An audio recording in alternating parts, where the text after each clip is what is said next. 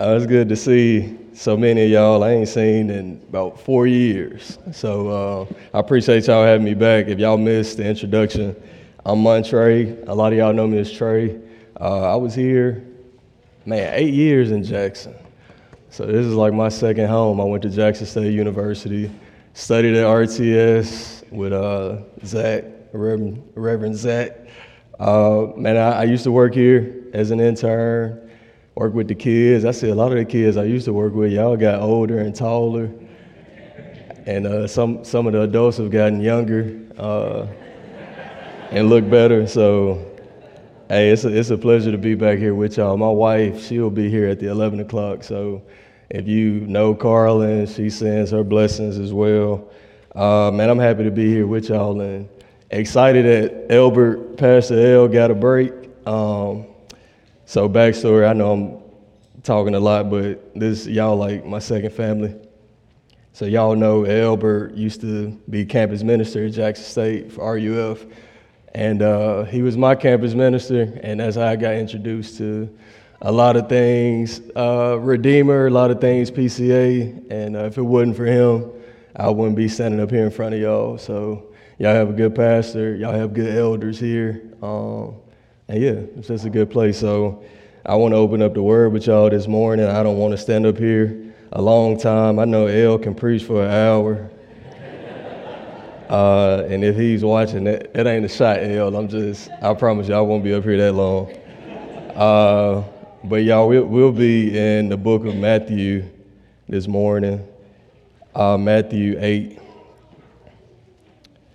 And I kind of tricked y'all a little bit. We're reading Matthew 8, but I'm going to look at Mark as well. And as y'all find it, let me pray for us, pray for myself, pray for our time in the Word. Father God, Lord, I thank you that you have given us another day.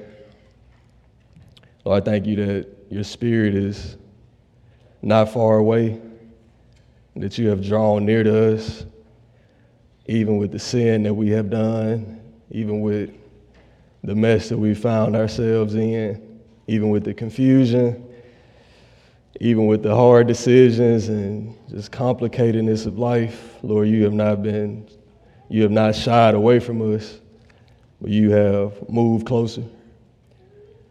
Lord, during this time, would you move closer towards us? Would you speak directly to our hearts? Lord, would you illuminate our minds? Lord, would you help us to see Jesus? Help us to know him. Help us to love him. Help us to follow him. I pray these things in Jesus' name. Would you be with me? Help me to teach this word. Make sure it's clear and make sure it's from you. Pray these things in Christ's name. Everybody say, amen.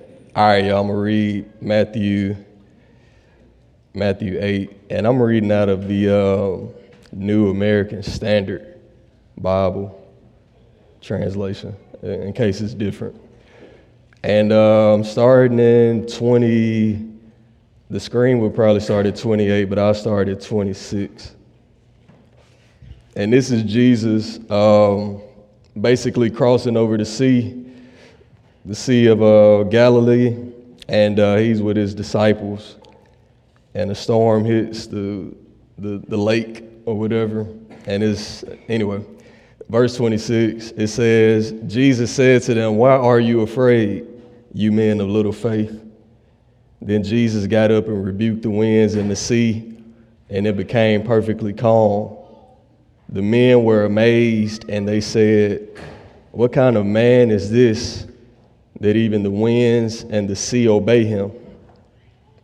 When Jesus came to the other side, into the country of the Gadarenes, 2 men who were demon-possessed met him as they were coming out of the tombs. They were so extremely violent that no one can pass by that way. And they cried out, saying, "What business do we have with each other? Or what is it to you, and what is it to me, Son of God? Have you come here to torment us before the time?" Now there was a herd of many pigs feeding at a distance from them. And the demons began to beg Jesus, saying, if you're going to cast us out, send us into the herd of pigs. And Jesus said to them, go. And they came out and went into the pigs, and the whole herd rushed down the steep bank into the sea and perished in the waters. The herdsmen ran away, the people who were feeding the pigs. They ran away, they actually fled. And they went into the city and reported everything, including what had happened to the men that were dealing with demons. And behold, the whole city came out to meet Jesus. And when they saw him, they begged him to leave their region. That's Matthew's account. I want to just finish up with Mark. And I'm picking up in Mark 5, verse 18. Y'all probably won't have this on the screen, but y'all just follow along. And it says, as Jesus was getting into the boat to leave, the man who had been demon-possessed begged to go with Jesus. But Jesus did not let him, but said, go home to your own people and tell them how much the Lord has done for you and how he has had mercy on you. So the man went away and began to tell in the Decapolis how much Jesus had done for him, and all the people were amazed. All right, y'all, this is the word of God. May he add a blessing to the readers, hearers, and doers of this most holy word. All right, y'all, I'm coming with obscure text this morning. This might be the only time you talk about demons this week, but hopefully this time is beneficial for everybody. Y'all probably heard the phrase, man, I can't take you anywhere. I can't take you nowhere. A lot of times you may use this for kids, when you go out in public and they get to showing the true colors, like, man, I can't take these kids nowhere. It might be your frat brother that you take out to the club or you take to the parties. It might be a sister or an uncle. Y'all know that one uncle that you take out and you're like, man, I can't take this uncle nowhere. He gonna draw so much attention, I just want to leave him at the house. It may be you, and that might be why you're quiet. You know you're the one that you can't go, you don't get invited anymore because we can't take you nowhere. It's all eyes on you everywhere we go. I'm joking, y'all, but this is really Jesus' life in Matthew 8. You can't take Jesus nowhere. Everywhere he go, there's all eyes on him. He's getting all the attention. If you read Matthew 8, it's people coming to him left and right, bringing sick people, bringing demon-possessed people, bringing paralyzed people. I mean, it's so much attention on Jesus that, a hurricane almost hit the sea while he crossing over on the boat. It's just so much attention being put on Jesus in Matthew 8. And the disciples ask a question in verse 27. They said, man, what type of man is this? What type of man is this? Why is he getting all this attention? Why does he have all this power? We see in verse 29 of this passage, the demons actually answer it for them. See, the disciples are trying to figure out, but the demons say, man, this is the Son of God. And there's the Son of God. He is the most important figure in human history. All attention should be on him. He demands attention. He demands a reaction from all of us. Now, we see from all of us, and we got to add another category of individuals that Jesus is demanding attention from, and it's even demons. Jesus demands attention from these evil spirits. Now, if y'all watch Netflix, it's a movie on there, and I won't say the name because I don't know much about the movie, but the plot. It's a movie on there where a comet is about to hit planet Earth, right? And it's these two astronomers, they know this. They're like, man, it's a comet about to hit Earth. And so the whole movie, they're trying to basically warn people and get them to believe, like, hey, it's actually a comet about to hit the Earth, and we need to do something about it. And you would think the whole movie is people panicking and getting prepared for it, but the people don't believe it. They're not concerned about it.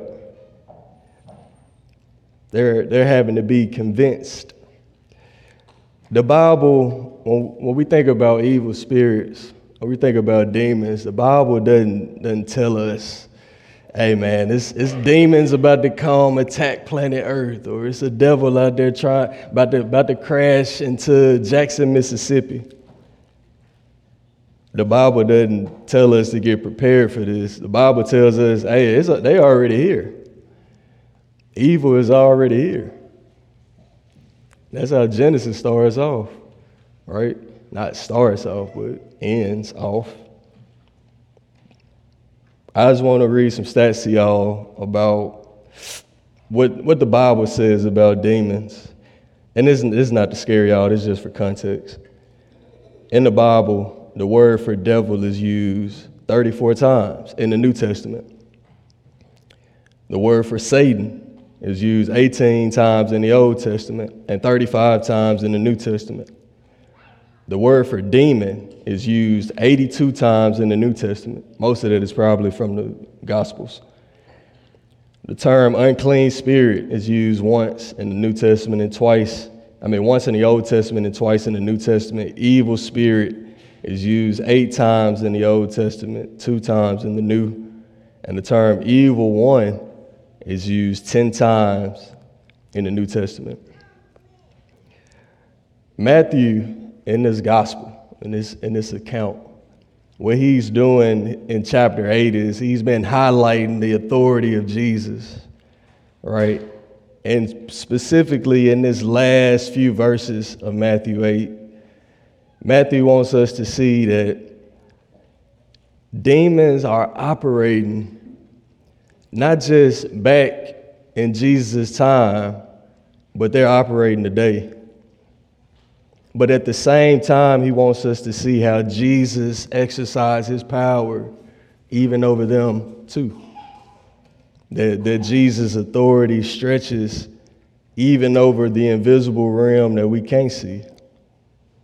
So if y'all will, I just want to walk down this passage for a second and draw out a few things, and then I'm going to sit down and we can go on about our days. But if we look at verse 1, it reads in this way. It says, when Jesus came to the other side and to the country of the Gadarenes, 2 men who were demon-possessed met him as they were coming out of the tombs. And they were extremely violent, and no one can pass their way. So what's going on? Jesus has just crossed over into another country. So we know Jesus is a Jewish man living in Judea, living in that time. But as he crosses over this Sea of Galilee, he enters into a new county. And it says as soon as he comes over, he's introduced by 2 men who have demons. Now, we say demon-possessed, but these men have some type of relationship with evil spirits. Mark and Luke, they describe it differently. One says he has an unclean spirit. The other one says they have demons. So we just know they're dealing with something. What does this relationship with demons look like for these men? And I'll be brief in how we describe this. We can really get into it, but one thing we see for sure is that these men are extremely aggressive and hostile. The other gospel accounts tell us that even the city tried to chain them up, and the men were breaking chains.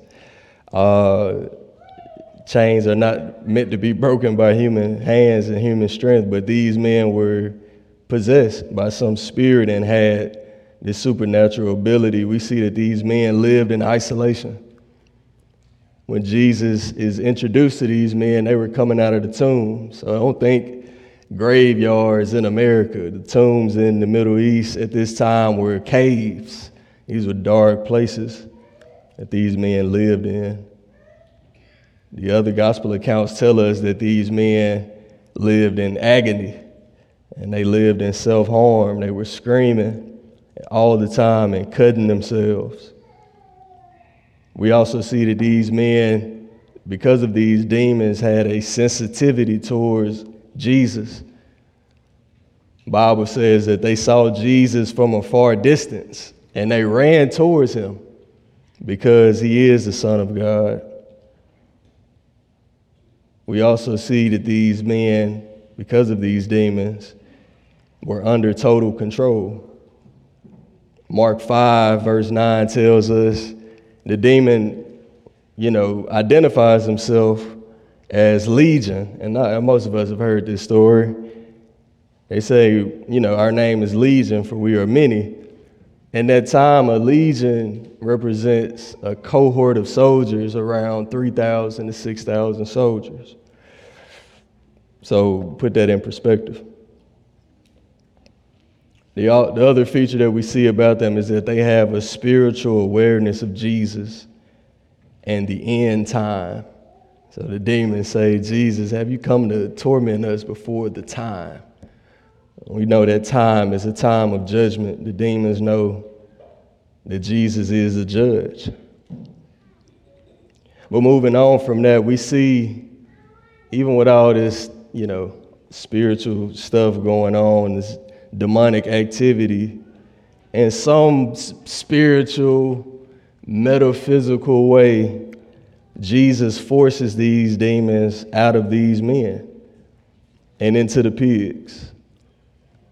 And we know it worked because the pigs rush off the bank and they die in the water. And the men start acting normal again. So something happened. It wasn't just, a coincidence. Jesus did something. This was a big deal, a very big deal.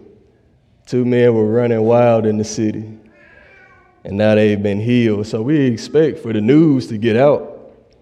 So when we read that the feeders go into town to spread the word, that's part of the standard mode of operation.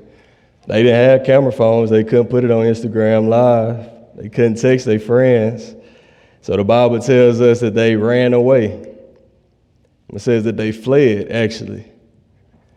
Almost like they were in danger themselves. They went away to go tell the city. And verse 33 says, when they fled, they went into the city and reported everything, including what had happened to the demoniacs, or the men with demons.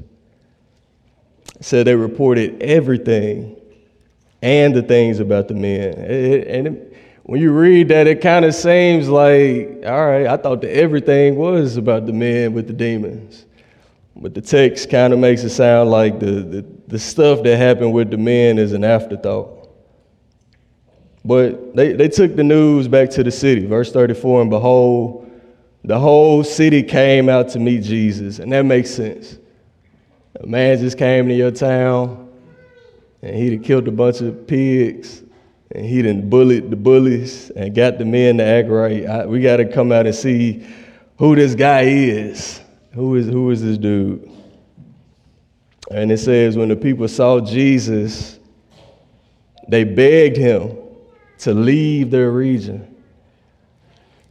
Now, I don't know what y'all thought was going to happen or was about to happen, but I thought the town would roll out the red carpet for Jesus. I mean, he obviously had some type of power or authority. I thought the city would say, man, this dude needs to be the king. This dude needs to be the governor. But now we see that the city was actually terrified of Jesus. That's what Mark and Luke tell us. But I want to draw y'all attention a little bit closer to this passage because I think Matthew is showing us some more than just fear that's driving the city to react to Jesus this way. It's more than just, oh man, he scared me when he did that. If you look, let me just summarize what I just read. I want to make it make sense for everybody. So 2 men with demons, they came out of the tombs to meet Jesus, okay? The demons inside of them begged Jesus to leave them alone. The demons came out of the men and they went into the herd of pigs, and the whole herd of pigs rushed off a cliff and died in the lake. The herdsmen went into the city to report the news, and the whole city came out of the city to meet Jesus, and they begged Jesus to leave the country. I read that fast, but I hope y'all catch the parallels in this. I think Matthew is doing something unique in his account of this time with these demon-possessed men, when we look at the text, we see that both these men and the city come out to meet Jesus. Both the men and the city beg Jesus to leave them alone. The text says the demons went into the herd of pigs just like the herdsmen went into the city. The whole city came out just like the whole herd rushed off. This is the plot twist that Matthew wants us to see. When Jesus forced these demons out of these men, the demons didn't leave the country. And we see this in Mark 5, verse 10. The demons begged Jesus, do not send us out the country. Let us stay. Send us into the pigs. This morning, what we're having to wrestle with is that just like these men in this city, the demons haven't left. The demons are not just in these men who exercise his supernatural strength. These evil spirits do not just torment people that appear to have mental illnesses and afflictions. What we see in Matthew is that these demons are influencing even the city itself. That these two men just really represent what's going on behind the scenes. That, yeah, we got these two guys that epitomize the moral darkness, but the city is really the one affected the most. Now, I know I'm saying something that y'all probably already know, like, yeah, we know that the demons run the city, right? That's what this text is hinting at. But I just want to read to y'all some passages from the New Testament to kind of bring it home a little bit. As we think about demons influencing a whole town or a whole country, it sounds strange because I'm up here saying it, but I just need some help. 1 John 5, verse 19, we know that we are of God and that the whole world lies in the power of the evil one. 2 Timothy 4, verse 26, and he's talking about men who oppose the gospel. He prays, he says, man, I hope that they may come to their senses, and I want these men to escape from the snare of the devil. They have been held captive by the devil to do his will. 2 Corinthians 4, verses 3 through 4, and even if our gospel is veiled, it is veiled to those who are perishing, in whose case the God of this world has blinded the minds of the unbelieving, so that they may not see the light of the gospel of the glory of Christ, who is the image of God. 1 John 4, verse 2 or verse 3. Every spirit that does not confess Jesus is not from God. This is the spirit of the Antichrist, of which you have heard that it is coming, and now it is already in the world. Ephesians 2, like we read earlier. And you were dead in your trespasses and sins in which you formerly walked, according to the course of this world, according to the prince of the power of the air, of the spirit that is now working in the sons of disobedience.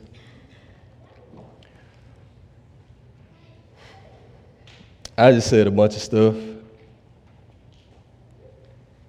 but the message is clear. You live in a city, you live in a world where evil is everywhere. There is a force that you cannot see that's at play. And Jesus has left you here. He's gotten on the boat and he done chunked the deuces. But Jesus has left us hope in this passage. If you're left in the city with the evil ones, you need protection.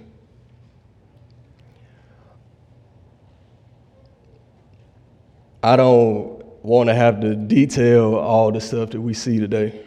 Y'all know what we face is not just human. the corruption we see in our governments, the hostility we see in people, the violence, the abuse. Look, it's small. It could be as small as, man, people keep hitting my car and running away. People keep stealing from me. People keep robbing me. It can be bigger. I've lost people who died from gun violence. I've lost people who've died from malpractice. I've lost people who've dealt with all types of things. I think we chalk this up to, people just sinners, right? People just, dealing with the fall. But this text really makes us wrestle with, it's something behind this. We have evil tendencies, but we're getting some help from somewhere. And if I'm going to be honest, and if we're honest with ourselves this morning, a lot of this brings fear. A lot of us are scared of evil, scared of demonic activity. And it makes sense. That's why we move to different neighborhoods. That's why we try to insulate ourselves and create Christian circles. That's why we buy new guns, get better security. But at the end of the day, we're just fearful. Jesus knows this. He's like, I left you here, but I offer protection for you. Jesus lived amongst evil his whole life. He knows the depths of it. He knows the texture. He knows the schemes. And if you are fearful of evil, if you do live with anxiety, I invite you this morning to look to Jesus as a refuge. You do not have to fear the evil one. You don't have to fear what man may do to you. You can entrust your soul to Jesus this morning. So Jesus left Gadara. He left the men in the city with the demons. But we understand that when Jesus left, he didn't just leave. Jesus got on the cross. He died so he may open up a way for us to be ushered into the new heavens and new earth. Jesus has left you in the city, but he does offer protection to you from his throne. He's seated at the right hand of God. If you're going to be left in this city, you're going to need Jesus to protect you. But not only will you need protection this morning, you're going to need some power. You're going to need some power.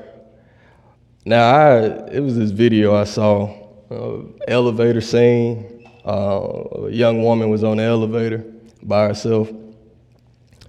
And as people got on the elevator,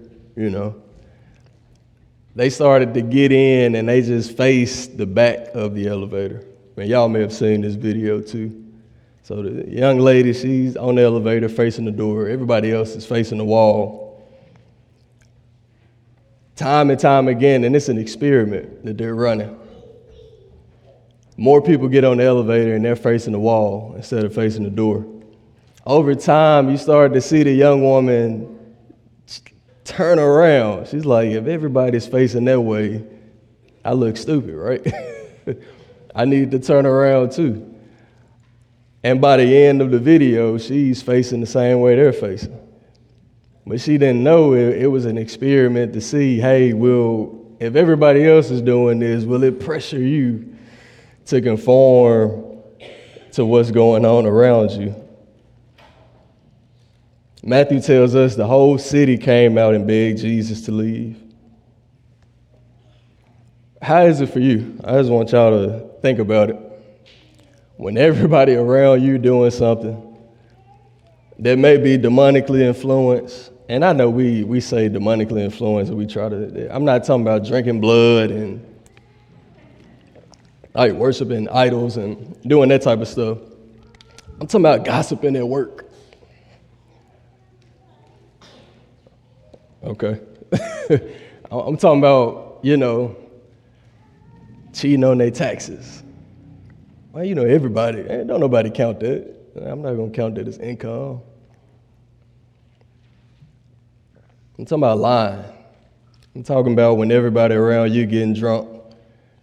Do you abstain or do you follow suit? Are you able to be around evil and not give in?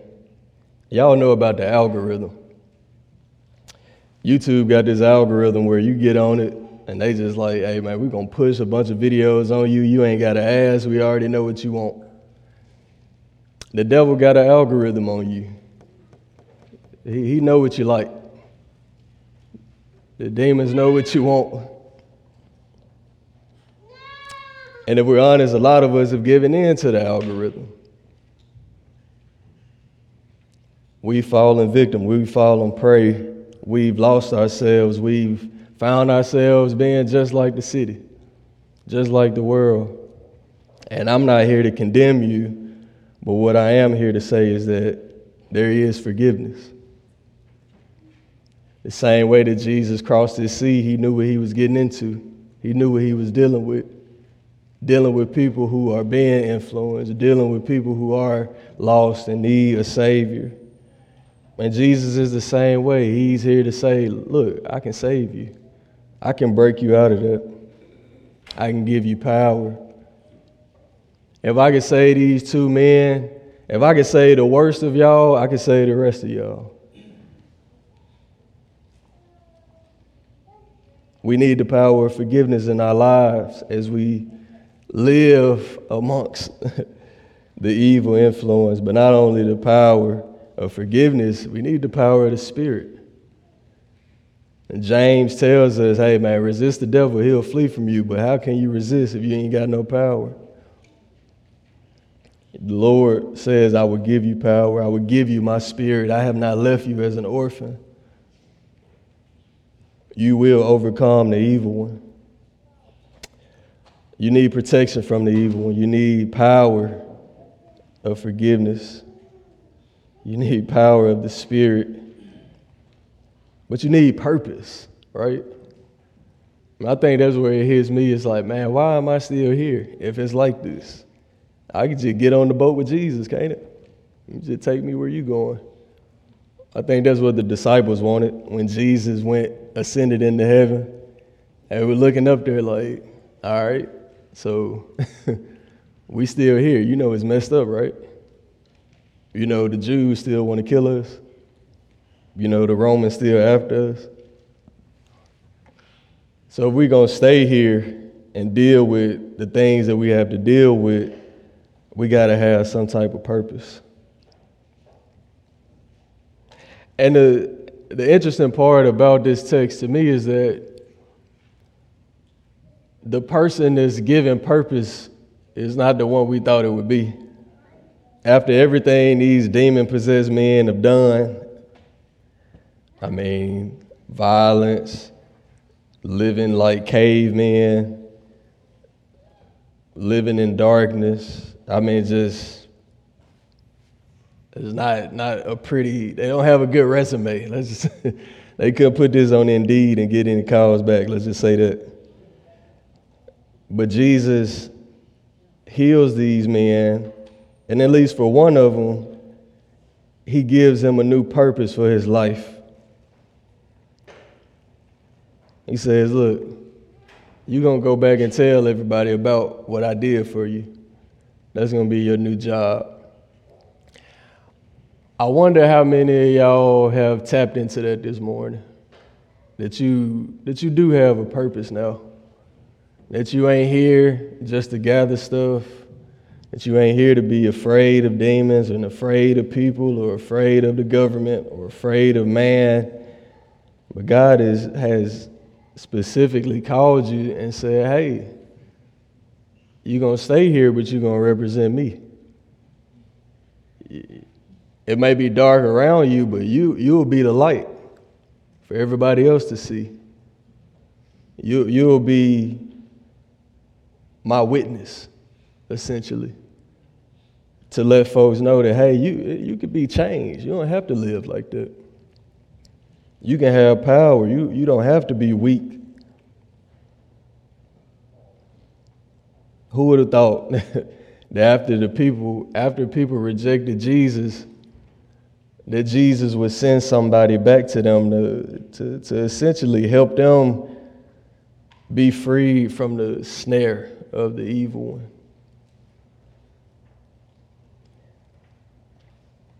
Jesus ain't left you here to condemn the city. Jesus didn't leave you here to judge the city. Jesus didn't leave us here to judge our families. Jesus has left us here, if you're a Christian this morning, to represent him, to show compassion, to move towards people, to figure it out. The same way that Jesus moved towards you and helped you figure it out. This passage that we just read, man, it's really a preview of the end of the gospel, right? If you read Matthew all the way towards the end, you know, in this passage at least, it's a small town that come out to confront Jesus. But at the end of the gospel, the whole city come out to confront Jesus, the Jews, the Gentiles. And this passage, I mean, the people force Jesus out the city, but at the end, not only do they force Jesus out the city, they force him to carry a cross. In this passage, Jesus leaves with his disciples, and they escape. But in the end of Matthew, the disciples leave Jesus. And the only place for Jesus to go is into a tomb after they kill him. In this passage, the man wants to go with Jesus, but Jesus tells him, hey, you got to stay. We know in the end that when Jesus leaves, he says, I'm going to prepare a place for you. This morning, as we close, there is evil. And it's not in the form that you think it is. It's not spooky. It's not over spiritual. But it's at work. Draw near to Jesus as he draws nearest to you. Don't fall for the schemes of the devil. Continue to cling on to the Lord and Savior who has power over all creation. Your Savior has died for you. He has been risen for you so that you may have power and overcome. Represent him, Redeemer. Let's pray. Father God, we thank you for your word. I know this text, when we talk about demons, we talk about evil, it could be very abstract. Lord, would you make the implications real? Some of us have seen it more clearly than others. And we have been rocked, shaken. But Lord, would you give us purpose in the midst of it? Would you help us to stand with you? Lord, we thank you that you stand in front of us. Lord, may your blood continue to cover our sins as we fumble the ball and we give in to the evil one.